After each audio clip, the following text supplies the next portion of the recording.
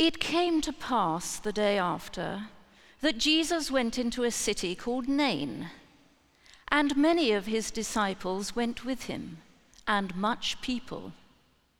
Now when he came nigh to the gate of the city, behold, there was a dead man carried out, the only son of his mother, and she was a widow, and much people of the city was with her. And when the Lord saw her, he had compassion on her, and said unto her, Weep not. And he came and touched the bier, and they that bare him stood still. And he said, Young man, I say unto thee, arise. And he that was dead sat up, and began to speak, and he delivered him to his mother. And there came a fear on all, and they glorified God, saying that a great prophet is risen up among us, and that God hath visited his people. And this rumor of him went forth throughout all Judea, and throughout all the region round about. This is the gospel of the Lord. It came to pass soon afterwards, perhaps the next day, that Jesus went into a city called Nain, and his disciples went with him, followed by a great multitude. Jesus had been thronged, as we might say, by multitudes pretty continuously since the choosing of his 12 apostles. As he drew near to the gate of the city, there was carried out one that was dead, the only son of his mother, and many people were with her. Places of burial were generally outside city walls for fear of pollution. There was extreme sorrow, as the woman was a widow, and obviously she had been dependent on his support. Her son had comforted her in her first loss of her husband, and now he was dead. There was none left to comfort her. The entourage met Jesus as he was entering the city with his disciples, so there were many people following him.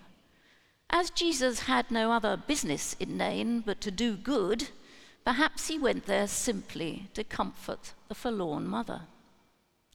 Coffins were rarely used by the Jews, so the body of the young man was probably wrapped in linen and lying on a stretcher of boards. Jesus touched the bier, and the bearers stood still. No doubt Jesus was known to many in Nain, thus it was appropriate for the bearers to stop. We don't know that Jesus had raised the dead prior to this, but we do know that he had healed many diseases among people. So maybe the people of Nain had a reasonable expectation that he would do something. And he said, Young man, I say unto thee, arise. And he that was dead sat up and began to speak, showing not only life, but that his health and strength were restored. And we are told Jesus gave him back to his mother. And fear took hold on everyone because the power of God had been so signally manifested among those there. In wisdom and miracle, Jesus outshone all God's former messengers, we are told. This great miracle caused the fame of Jesus to fill all Judea and Galilee. It is even said that the news reached John the Baptist in his prison on the east of the Dead Sea. What a memorable story, and one to fill us with hope and faith. And with this great outcome, it can make us think of the humanity of God in respect of our own lives. My theme this week for Start Stop, our regular Tuesday morning opportunity for our many morning passers-by to drop in and reflect for 10 minutes, was the reading from Luke. But the one about the joy of the shepherd finding the lost sheep, the woman finding the coin, and also the lost son, things that were precious to those who had lost them. And God delighted in the joy expressed and the parties that took place. Every time someone returns to God, the angels rejoice. We ourselves here today need to know that God seeks us and waits for us to turn to him. God delights in our love and offers us his love and life eternal. Does that sound, in this sort of secular world of work and pressure, patronizing and unrealistic? God does not force any of this on us, but he will always seek us and our love forever. But how do we respond to this and fit God into all our busy lives? A study by the Chartered Institute of Personal Development, of which I am a fellow, has recently published the results of a survey entitled Making Work Meaningful. The study uncovered 5 key qualities of meaningful work, and to my mind, they key in very well with us all, whatever stage of work life or retirement we may have or have not yet reached. They also resonate as we pray God to help us through dark times when we feel abandoned and forget he is always with us. First in their list is self-transcendent. Individuals, it is said, tend to experience their work as meaningful when it matters to others more to themselves. The second is poignant. Meaningfulness is not always a positive experience associated with a sense of joy or happiness. There are moments associated with mixed or even painful thoughts. Nurses talk about profound meaningfulness when they are able to ease the passing of patients at the end of their lives. Next is episodic. Rather than being an enduring feeling, there are instances of feeling a sense of meaningfulness. These are not forced or managed, and very few arise through the actions of leaders or managers, which is saying something about leaders or managers. And then reflective.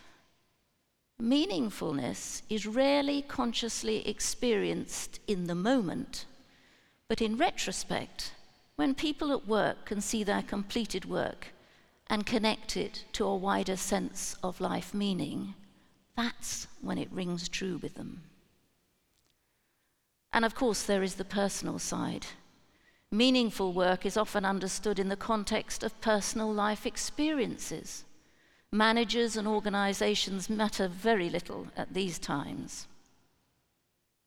And at the other end of the spectrum, the factors driving meaninglessness at work are those mainly in the control of managers and leaders. Their 7 deadly sins are taken for granted. Treating people unfairly, allocating pointless work, overriding people's better judgment, unnecessarily putting people at risk of physical or emotional harm, disconnecting people from supportive relationships, and disconnecting people from their very own values. And as a priest and former businesswoman and CEO myself, I see all this very often in those who come to me, not just in the city, but in many institutions. And dare I say it, also in the church, as well, of course, with those who return to work after shattering experiences. But God, of course, remains in the wings. We just need to reach out and pray. The theologian Karl Barth, in his writing on the humanity of God in 1916, cited an old theology that was about a God who was absolutely unique in his relation to man and the world, but overpoweringly lofty and distant, strange, and even wholly other. As one might anticipate, the outbreak of the First World War changed very much his views, causing Barth and others to alter the attitude that people viewed the deity of God in isolation and abstracted. The point was reached where it was recognized that in Jesus Christ there is no isolation from God, or God from any of us, men or women.